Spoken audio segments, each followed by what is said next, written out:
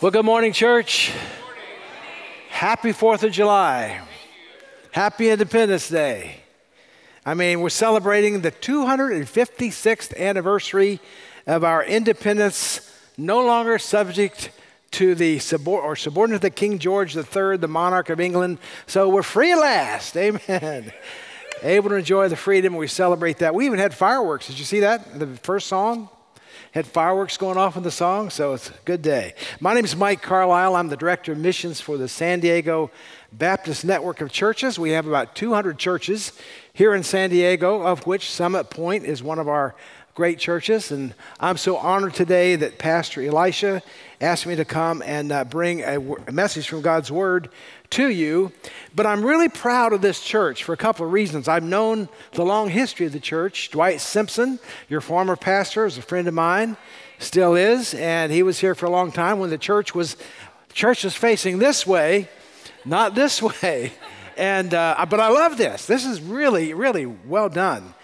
And but another reason I love it is because your theme for the church is helping people find and follow Jesus. Now that happens to be the theme of the book. I mean, Jesus said, I came to seek and to save the lost. So Pastor Elisha has led you well. Any church that's aligned with God's Word and the pastor is aligned with his preaching and the church is aligned with the Word, God is going to bless that. And so you're in a really good place right now. So, by the way, we have a little commercial here. In October, we're going to sponsor a church-wide, citywide, county-wide summit called Love Your Neighbor. You're going to hear more about that as the time comes. And you already do a good job at that, but we'd like for you to be a part of it as well. Well, as a church, you have weathered many storms. And that's the subject of today's message, weathering the storms of life. And we're going to dig into God's Word. It's a simple message, but it's profound because it's Jesus' teaching. And I remember when you started constructing the building and raising money and doing all this work, there's all kinds of storms that kind of come out of that. You know, you often have people say, I don't like the color carpet. I don't like these kind of chairs. Where's the pews? And I get all of that. And God bless you for embracing change because the world never stops changing. And if we're too lackadaisical in that, we'll find the world kind of runs right past us. Just a couple of years ago, we're told just to station in place, 2 weeks, 14 days, let's just lower the threshold of this pandemic storm. Let's flatten the curve. Well, now, well over 2 years later, the curve still isn't flat, and we're still feeling the impact of the pandemic. Many of you have had the virus, and if not, you probably will have it because there's so many variations going around now that it just seems to be something we're going to have to deal with for a while. Well, in a minute, I'm going to open the Bible, and I want to show you some things share with you some things that I'm learning about weathering the storms of life. If you have a Bible, open to Matthew chapter 7. We're going to look at about 4 verses, and hopefully when we finish today, you're going to feel like your life is built on a new foundation, a new solid rock. Let me just ask you a question. Would you agree that none of us are immune from life storms? Would you agree with that? In fact, not pastors, not popes, not the rich or poor. It doesn't matter how much education you have or lack thereof. It doesn't matter. It doesn't matter what your political preference is or your religious affiliation is. No one escapes life's storms. Why? It's because the Bible tells us that the world we live in is a broken world. And when there's brokenness, it affects all of us. You may be living the best life that you possibly can and not hurting anyone, but the world you live in is a broken place. And I can tell you, if you live very long, you and I and all of us are going to experience some challenges of facing hurt and pain and loss and all that goes with it. So the Bible tells us that going into it. So what do we do? So the subject this morning is weathering the storm. So Father, I pray in Jesus' name that you would be our teacher. I pray, Spirit of God, that you'd have freedom in our mind, in our heart and soul as we open your book together and try to understand exactly what Jesus was teaching us before we leave today. And everybody said, Amen. All right, there's a little clip Hollywood produced for a movie called Into the Storm. Let's kind of set that up and have a look. Hey, Allison, what's happening? Keep filming.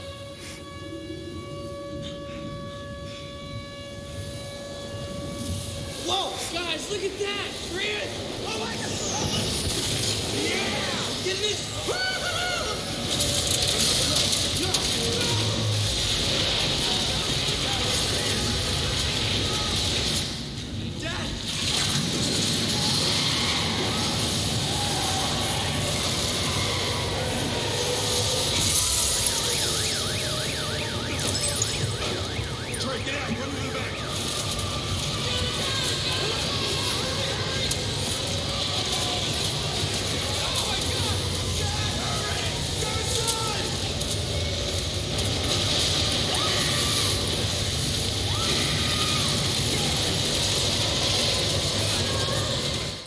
Hang on, help's coming. I mean, Hollywood does a really good job at dramatizing some of life's biggest things, right? And so even that was prepared probably in the Hollywood studio with graphic effects and so forth. It does point out that real people face real storms, not only just weather storms, but all kinds of other emotional, physical loss and so forth. In fact, there's another little clip. I just want to play about a minute of it. This is an actual story. It's about 2 years old now that I just captured off of ABC News. Watch this. We do want to turn now to the deadly and historic flooding in the Midwest. At least 2 people dead there, 2 others missing as the water reaches record levels. For the latest, let's go straight to Sam, who's in for Rob this weekend. Sam, good morning. Hey, Dan. And this isn't the kind of gentle standing floodwater that we see pictures of often in river flooding. This is water with the kind of power to do that. That's a dam. So this water hit that dam, destroyed it, and was even powerful enough to cut around it. It's the kind of floodwater that's taking away roads, bridges, buildings, anything in its path. This morning, from Nebraska to Wisconsin, historic river flooding from rapid snowmelt and ice jams, leaving at least 2 dead and 2 missing. In Nebraska, the destruction widespread. Roadways completely crumbled.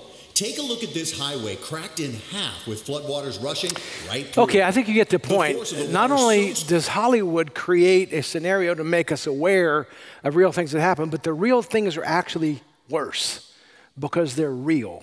And real people face floods and storms and so forth. A few years ago, Judy and I were living, my wife's Judy, she's on our staff as well, and she works with women's ministry and discipleship. But years ago, after seminary, we had moved to Fort Lauderdale, Florida. Beautiful beach area, love Florida, don't like the bugs, don't like the humidity, like San Diego, just so you know. But anyway, we were living there, and we met a couple. I was leading a ministry called Evangelism Explosion. And the purpose of that is my job is to go around teaching pastors and leaders how to unoffensively be a witness for Christ in businesses and work and so forth. And so we're doing these week-long seminars. And I met a couple, Jack and Lois Mauday. Now, Jack was an insurance man. He was in his mid-30s. Lois was a beautiful woman. They have 2 daughters. Young daughter's about 7, 8 years old. And Jack looked like, have you seen that statue of David, you know, the beautiful statue? He looked like a golden Greek god. I mean, he had curly hair, blue eyes. He was physically tan and fit, and he was very successful. So successful was he that they were trainers of trainers in evangelism. And they had decided that God wanted them to shut their business down. They were self-supported and go as missionaries around the world and help churches do a better job at equipping people to share what Jesus is all about, the gospel. And so we met them. We had dinner in their home, met their little girls. They lived on a canal in Fort Lauderdale, had a boat. I mean, just everything you could want to think about. Life is good. That was Jack and Lois Mauday. And so, and for all the right reasons. So Jack had a secret dream. He told Lois one day, he said, you know what I've always wanted to do? I've always wanted to take a hot air balloon ride. And I'd like to get in it with a couple of my buddies and just sort of fly low over Fort Lauderdale at Christmas. So lo and behold, Lois arranged a pilot with a hot air balloon, And she said to Jack, come on, I got a surprise for you. He said, what's a surprise? She said, no. Get in the car. They had a convertible. The two little girls, Jack was in the passenger seat. Lois is driving. And she takes him to this hot air balloon place where the pilot and two of Jack's friends were already there. They got into the basket and the balloon, up they went, and they were having the time of their life. They were over the beaches and golf courses of southern Florida, and Jack and his friends were singing, "We wish you a Merry Christmas, we wish you a Merry Christmas." People were waving at him, and they just thought that was spectacular. So he was having a great time. Well, the pilot, a lady got so caught up in the fun and festivities, she wasn't paying attention to where the balloon was drifting, and it got too close to power lines, and an arc hit the balloon, sort of exploded the balloon, and immediately it just shot up with the extra heat. Jack's two friends jumped out. Then out over a golf course, Jack jumped out. The girls and Lois are following, and they see everything. They pull up to the golf course, and there's Jack, broken, dead. And of course, Lois is just beside herself. She gathers the girls, she kneels down, she says, let's pray. And she was trying her best to hold it together for the girls' sake. And she was just going through all the grief that anyone could imagine. I mean, no one thought on that beautiful day something that tragic would ever happen. And so they were members of Coral Ridge Presbyterian Church, and the pastor of the church came, Dr. Jim Kennedy, and he said, Lois, I know you and Jack had great plans, and you know the church supports that 100%. And I know I'm asking a lot of you, but do you think you'd have the emotional wherewithal if this Sunday you could stand before the church and share how you're coping and let us pray for you? And she said, well, Pastor, I'll try. And so Lois was introduced that Sunday morning. There was a Jewish newspaper writer there from the Tribune for the Fort Lauderdale paper, listening to her story because it was published. I mean, this was a big deal in Fort Lauderdale. And so she, after introduction, she said, now, some of you are wondering how I might be able to stand here so fresh in terms of time of this accident. And she said, I'm not sure I know either. But I do know this. Jack and I had planned our life, and we had planned to go across the world. Many of you know that. And just to be able to equip and train leaders to share their faith. And she said, I have a favorite verse in the Bible that's getting me through this time. She said, Paul the Apostle said, for me to live is Christ, to die is gain. She said, for Jack and I to live is the gospel of Jesus Christ and our trust in him, our focus on God in our life and family. This is the foundation of our life. And she said, if it had been me that died, and Jack would be here standing before you, he'd be telling you the same thing because I'm going on. He would go on. I will see Jack again. He'll see me again. But right now we're dealing with the grief and the pain and the heartache, and she had to stop because she was weeping and her chin was quivering and she couldn't finish as well as she wanted to. But as a result of that, she said, but you understand what I'm saying? For me to live is not my car. It's not our beautiful home. It's not our boat on the canal. It's not the money we have in the bank. It's not the success we've. For me to live is Christ. I want you to hear me say that. She sat down. The pastor in the church prayed for her. And after the service, this Jewish newspaper writer caught her before she left. He said, Mrs. Maude, I don't know how you said that. I've never heard anything like that in my life. Would it be possible for me to come by and meet with you this week? I think people need to hear your story. And she said, sure, yeah, that'd be fine. So they arranged a time. He came by their house. He sat down, and he said, now, I heard what you said, but now that time has passed, how are you really doing? I mean, I know you're a Bible-believing person. You're a Christian. I get that. But how are you really doing? She said, were you in church Sunday? He said, yes, I heard what you said. She said, did you hear the verse that I shared with you from Galatians, for me to live as Christ, to die as gain? He said, yes, ma'am, I heard that. He said, well, then let me say it again. For me to live is not all these things that we often attach meaning to, like Christmas gifts that we come, we get them, we unwrap them, and we move on. We get a house, we decorate it, we move on. We buy cars, we think, oh, this brings me happiness. We move on. Those don't bring people happiness. My life is built on the foundation of faith in God through Jesus Christ, my Savior. He said, this is amazing. He wrote the story. He called it Fire in the Sky. And I'll never forget that because in his mid-30s, he and his wife had a torpedo run through their life. But you know what? Lois is still doing well. Years and years later, the kids are now grown. And Jesus tells a simple story that Lois understood. Matthew chapter 7, verse 24. Let me give you a test. It's up here. We'll read it together in a minute. 2 houses. One's built on a bad foundation of sand, one's built on a foundation of rock. Now this is a test. This is a pre-test for the post-test that'll come later. The pre-test is foundation built on sand, good or bad? Bad. Foundation built on rock, good or bad? Good. 100% pre-test, way to go. So, everyone then who hears these words of mine and does them will be like a wise man who built his house on the rock. Now I want to point out something. Go careful and slow here. Everyone who hears these words of mine, he doesn't stop there. If you have a pencil, underline does them. Circle does them. Exclamation point does them. Who hears these words and does them will be like, so here's the analogy. Here's the story. Now he is applying it. It'll be like a wise man who built his house on the rock. And the rain fell, the floods came, the winds blew and beat on the house, but it did not fall because it had been founded on the rock.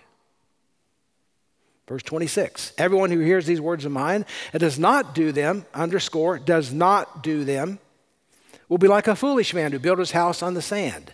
And the rain fell, the floods came, the winds blew and beat against the house, and it fell. And great was the fall. So there's 3 things I want to point out in this simple 4 or 5 verses here. The first is everyone who, I call it a strong building. If you're taking notes, I know there's not a note sheet, but just say strong building. Everyone who hears these words of mine will be like a wise man who built his house on the rock. Judy and I have a background. Our genealogy goes back to Scotland and Ireland. That's kind of what the white hair goes. And so we had gone back there and we were visiting different places. And we're in this pub in Ireland and having dinner, and I was sitting next to a guy who was talkative, and he said to me, so, sir, where are you from? I said, I'm from California. He said, oh, California, I've been there. I've got a cousin who lives there. His name's Joe Malone. Do you know him? I said, well, there's probably 1 million Joe Malones living in a 40 million population of California, so maybe I met him. I don't know, but I don't know your cousin. He said, well, what do you do? I said, well, I'm a pastor in the United States. I said, have you been there? He said, I have been. And I said, what do you do? He said, I'm a builder. I said, a builder like you build homes? He said, yes, I build houses here in Ireland. I said, well, you've been to California. You see how we build them. And what's the difference? How do you build the same or different? He said, oh, it's much different. He said, in California, you clear off a space, you put some mud on the concrete on top and some steel, and you build your house. And maybe it lasts 50, 60, 75, maybe 100 years. He said, over here, we find a place and we drill down till we hit bedrock, and we pour concrete and a footing, and then we build the house on that. And you'll see some of these houses have been here for hundreds of years. I said, that explains a lot about my house in Oceanside right now. I get it. I see. You're building on the rock. And it reminded me of that time when Jesus was talking to the apostles. They were in Caesarea Philippi, which, if I could describe it to you, it's a big, craggy, rocky place. And they were standing there close to the ocean, rocks all around them. And Jesus asked a question to his followers. He said, who do people say that I am? And some of them said, well, some think you're John the Baptist, come back to life, or you're Elijah, one of the prophets, and so forth. And then he goes over to Peter. Peter, who cut the ear off of the high priest's servant before Jesus was crucified. Peter, who said, I will never deny you, and he did 3 times. He said, Peter, who do you say that I am? He picked out Peter for a reason. Who do you say that I am? And Peter got it. He said, you are, in Hebrew, you are the Yeshua HaMashiach.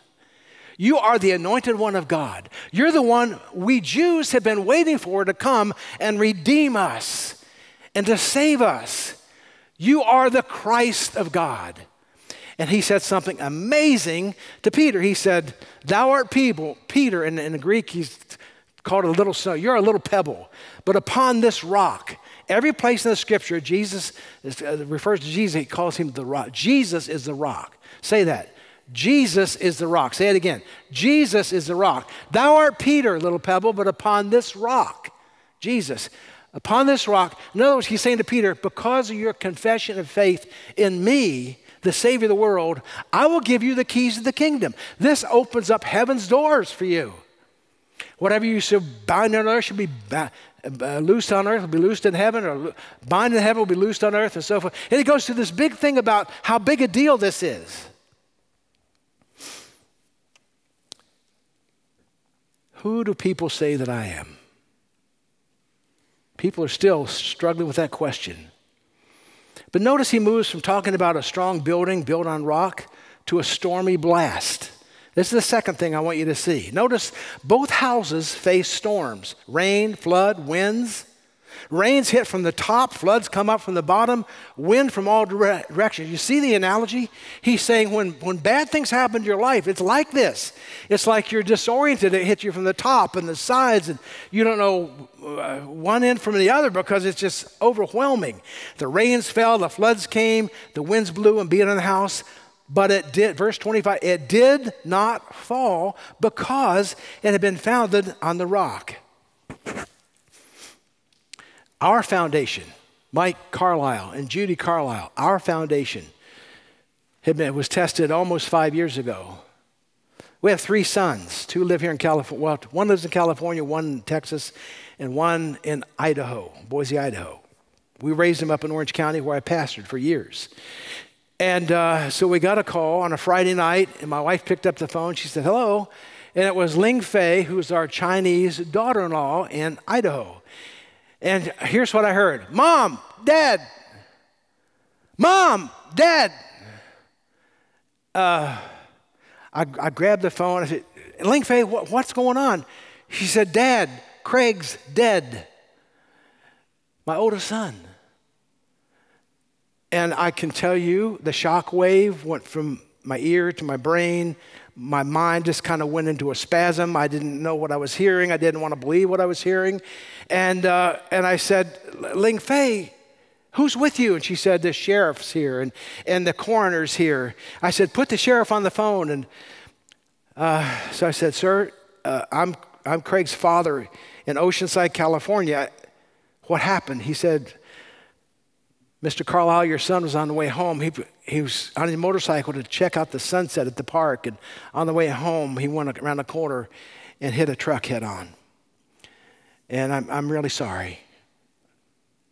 I'm really, really sorry. And I said, sir, we'll be there in the morning. I've got to catch a flight. Now, we had all kinds of plans made. We had a vacation coming up. Nothing mattered. This was unexpected. We were disoriented. Decision-making was complicated and hard. Our life routine just got whacked. And all that matters, we got to Boise. And we got there, and my daughter-in-law was pregnant. We have 5 granddaughters. This was our first grandson she was pregnant with. And my son passed away and didn't get a chance to meet him.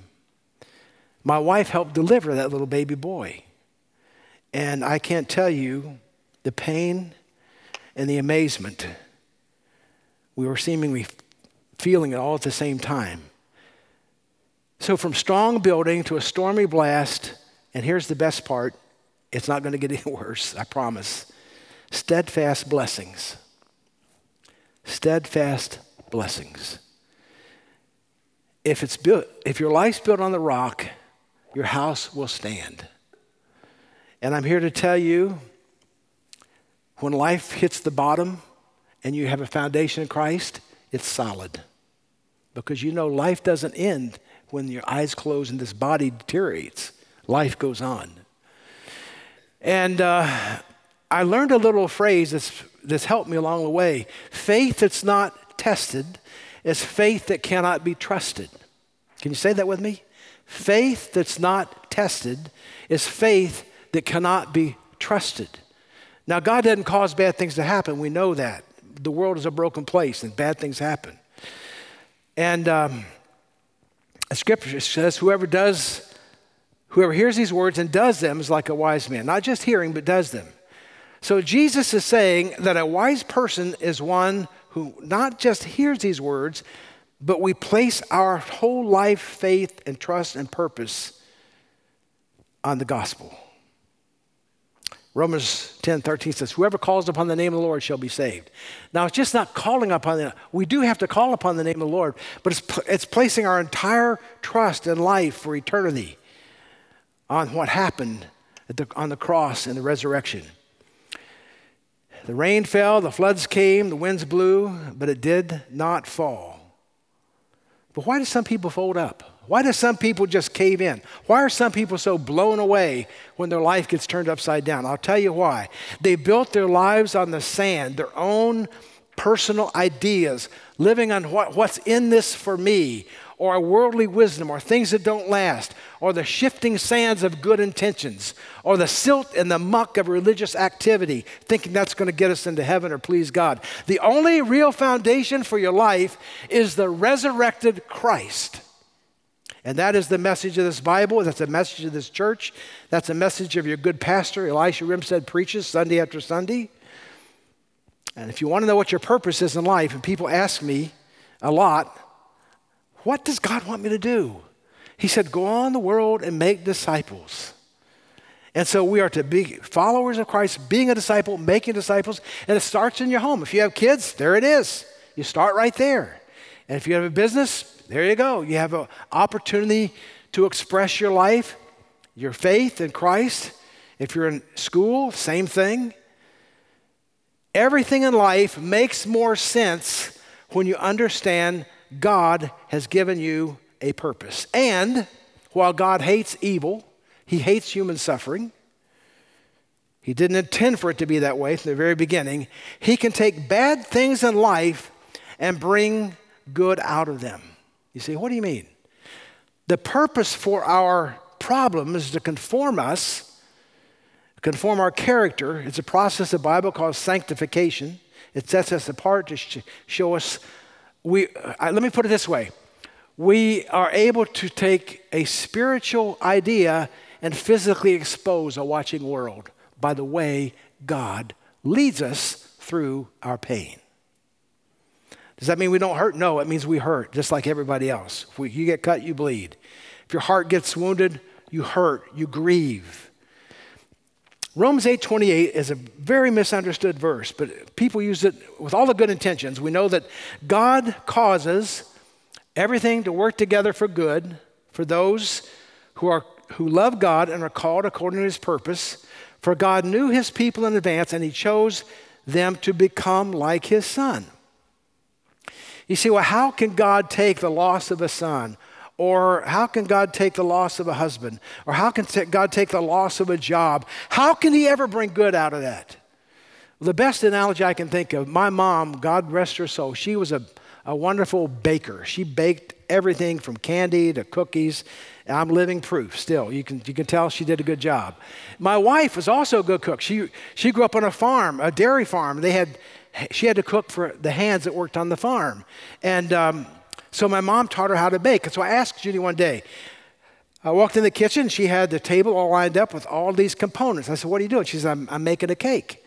I said, oh, okay, what do you got here? She said, well, I got eggs and sugar and flour and salt, and I've got vanilla, and what am I leaving out?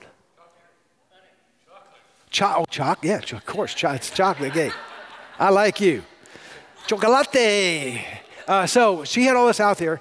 I said, look, honey, I can't wait whatever's in here, I need to eat it now. I'm really hungry. I want some cake. She said, well, this is not a cake. I said, hang on just a minute. So I went over to the eggs, and that doesn't taste like cake. And so I went over to the salt, and no, that's not an egg. So I grabbed the vanilla. I said, here it is. Oh, pooh, man, that is the bitterest stuff. None of this tastes like a cake. She said, stand by. So she did her thing, put them all in, mixed it up, and she put it in the oven. About 30 minutes later, came out, let it cool for a little while. She put the chocolate on it, and she said, now, here's your cake. And I took a fork, got a piece. I said, oh, that is amazing. How is it you took all these crummy things that tasted terrible, horrendous, awful, and now this is so good? And it just a dawn hit me. That's what God does. He takes things in our life that for the moment are awful, they're terrible, they're stressful and so forth. I mean, the Bible is filled with these stories for our comfort. You know, one of the great stories in Genesis, there's several chapters, so I got to hurry. The story of Joseph, the son of Jacob, the coat of many colors. And you know, he was loved by his father, his favorite son, and he was hated by his brothers because he was kind of a little show off and kind of a dorky little kid. They didn't like him.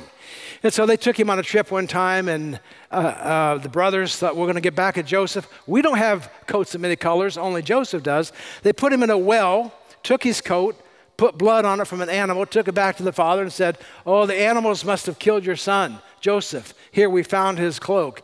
And the father wept and was grieving, and he couldn't believe that his favorite son was not there. Well, some traders came by, pulled Joseph out of the well. I'm going to really go forward here. He ended up in Egypt, and they sold Joseph as a slave to the general of an Egyptian army called Potiphar. And so he was a household command sort of servant. And so Potiphar's off one day, and his wife wanted to have a relationship with this young, good-looking Joseph Hebrew. And so she said, come and lie with me. And he refused to do it. And he ran out of the house, leaving his coat in her hand. So when Potiphar comes back, she lied about it, embarrassed. So she said, that young servant tried to rape me. And so Potiphar threw him in jail. So here's the good kid Joseph, mistreated by his brothers, mistreated by his job as a servant. Now he's in jail. There's a whole lot of stuff going on here. And ends up, he was such a good prisoner that they made him sort of in charge of the prison. He came out, another story, another sermon, and he ended up in the administration of Egypt. He became second in command of Egypt. And then there was this huge famine in the land, and Israel was going to die because they didn't have any food. So Jacob sent the brothers to Egypt, where now their brother Joseph looked like an Egyptian, had the headdress, had the eye makeup on. I mean, he looked the whole thing, spoke Egyptian. And so they appeared before him. They didn't recognize him. And so he played with them a little bit, and he sent them back. And he said, do you have any other children? He said, yeah, we have a younger brother, Benjamin. Bring him with you. And they said, oh no, he's going to kill us, and our father won't be able to handle this. Anyway, he come back, and Joseph, when they came back, he was so filled with emotion. He began to blubber, so he had to leave the room, go out in another room, and he wept and he cried, and he came back. His eye makeup probably was all running down his face, and he said, I'm Joseph, your brother. Now he's speaking Hebrew to him. I'm your brother Joseph, the one you left for dead. And boy, can you imagine? Fear gripped their heart. They thought, we are dead dogs now. He's going to get us back. Fear gripped their heart. He said, no, listen. And he grabbed them and he wept and he hugged their neck. And he said, Genesis 50, I think it's verse 20, he said, you meant this for evil, but God meant it for good. How is he going to endure prison, being betrayed by his brothers, being lied to about Potiphar's wife and so forth? Because he said, as for you, you meant evil against me, but God meant it for good. Listen to this. In order to bring about this present result, to preserve many people alive, God used all of that to save an entire nation. Israel was saved because of Joseph's pain. That gives a different context to it when you know the whole story. Paul the Apostle understood trouble too. I'll put up a verse here in a minute from 1 Corinthians, but let me read. This is from 2 Corinthians chapter 4, verse 17. It's a New Living Translation. Listen to what it says. Paul said, Paul knew trouble. He was shipwrecked, he was snake bit, all this stuff. He said, our present troubles are quite small and won't last very long, yet they produce for us an immeasurably great glory that will last forever. So we don't look at the troubles we can see right now. Rather, we look forward to see what we have not yet seen, for the troubles we see will soon be over, but the joys to come will last forever. I kind of liken it in my own mind to going into, if you ever have to go into surgery, it's not something you look forward to. I mean, if you can kind of project yourself on the other side of it and say, I may have to endure some pain in order to get better. Interesting side note, January last year, 2021, I woke up and I had this virus. I don't know if it was COVID or what, but I have what's called single-sided sensorineural hearing loss. Lost all my hearing on this right side. You say, well, what's the big deal about that? Well, now I have a hearing aid over here that picks up sound that I can't hear. Bluetooth it over to the hearing ear so I can kind of hear a little bit, except when there's a lot of noise. Then I'm trouble. I don't hear. So if you talk to me and I don't respond, I didn't hear you on the way out. So anyway, all that to say, there's some issues to that. They're one's called location issues. In other words, if you can only hear this side, if someone speaks, hey, Mike, over here, I turn this way. If I hear a speeding car coming this way, I turn this way. That's dangerous. I say to my wife, honey, where are you? She says, I'm here. I said, what here are you? Where here? Where is here? Because I don't know if she's upstairs, downstairs, in the bathroom, in the bed. I don't know. I said, tell me your location. So I found out, so I had MRIs and I had CT scans. And the good news is this past week, I met with an otolaryngologist, big name, who does this stuff. And they can perform a cochlear implant. You probably have seen people, it's got kind of a big thing on the side of their head. I'm not looking forward to that. But they put a computer chip in your skull and they put a hearing device. So it connects to the nerve that no longer can get the signals, and I'll be able to hear on this side. Not as well as normal, but I'll be able to hear, and I'll have location back. So in a month or so, whenever they schedule, I'm going to have that. Now listen to what Paul said. According to the grace, chapter 3, verse 10, here. According to the grace of God given to me, like a skilled master builder, I laid a foundation as someone else is building upon it. Let each one take care how he builds on it. For no one can lay a foundation other than that which is laid, which is Jesus Christ. Now, if anyone builds on the foundation of gold, silver, precious stones, wood, hay, straw, each one's work will become manifest, for the day will disclose it, because it will be revealed by fire, and the fire will test what sort of work each one has done. If the work that anyone has built on the foundation survives, you see a blast furnace, this work is being tested. If it's gold, silver, precious stones, it survives. If it's wood, hay, and stubble, it gets burned up. He'll receive a reward. If anyone's work is burned up, he'll suffer loss, though he himself will be saved, but only as through fire. So some of us have falsely believed that just when I get into heaven, that baptism is a finish line. Baptism is not your finish line. Baptism is your starting line in Christ. And the rest of your life is set up so you can make disciples, be a disciple maker, be an influence, whether you say, well, I'm not good at speaking about religious things. Well, you can tell your story. God will open doors if you'll let him. And this is what's going to be building your reward in heaven. You say, are you telling me there's going to be some kind of hierarchy? Yeah, that's what I'm telling you. That there are things that are going to happen in heaven. The Bible talks about you receiving the crown of reward and all these things. Now, there's a lot more here. It's another sermon, but I just want to say to you, we all have storm stories. And my question to you today is, what storms do you face? Maybe like me, you've had your own set of pain, grievous things. And the question is, do you have a foundation that is solid? Because it exists. It exists. It's real. It's true.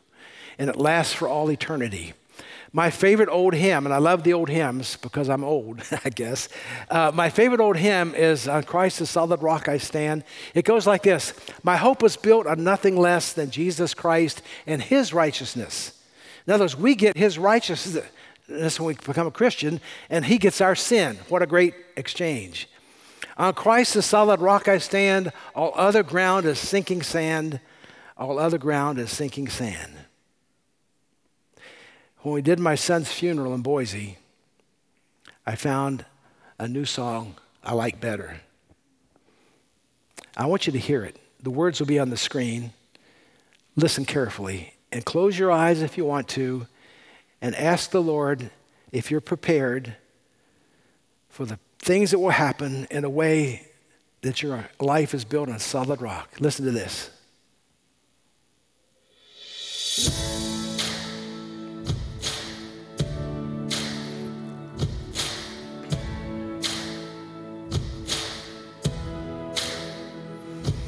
When the solid ground is falling out from underneath my feet, between the black skies and my red eyes, I can barely see. And when I'm feeling like I've been let down by my friends and my family, I can hear the rain reminding me. In the eye of the storm, you remain in control. In the middle of the war, you guard my soul. You alone are the anchor when my sails are torn. Your love surrounds me in the eye of the storm.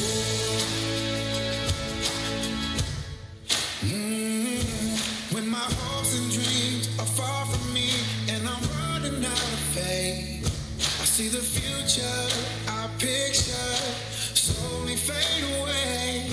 And when the tears of pain and heartache are pouring down my face, I find my peace in Jesus' name. In the eye of the storm, you remain in control. Yes, you do. In the middle of the war, you guard my soul. You alone are the anchor when my sails are torn.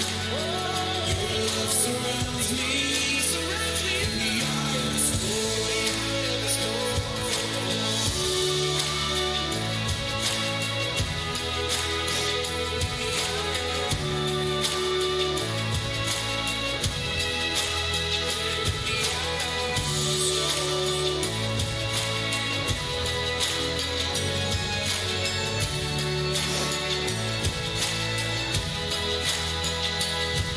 When they let me go, and I just don't know how I'm gonna make ends meet.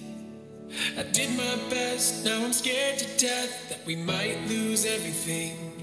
And when a sickness takes my child away, and there's nothing I can do, my only hope is to trust you. I trust you, Lord, in the eye of the storm. You remain in control. In the middle of the war, you guard my soul. You alone are the anchor when my sails are torn. Your love surrounds me in the eye of the storm. You remain in control. In the middle of the war, you guard my soul. You alone are the anchor when my sails are torn. Your love surrounds me in the eye of the storm. The Bible says that the devil is like a bird that snatches the seeds of truth. And most of us can't remember things we heard an hour ago, much less a week from now. God's speaking to you, and he's asking you to make some choices in your life. I'm asking you to act on what you heard. Father, would you look upon us now as those who want to follow you? These are your people. Those of us who are sitting here in this church facility, and we came here to worship you. But God, when the pain comes and the problems come in life, it shakes us.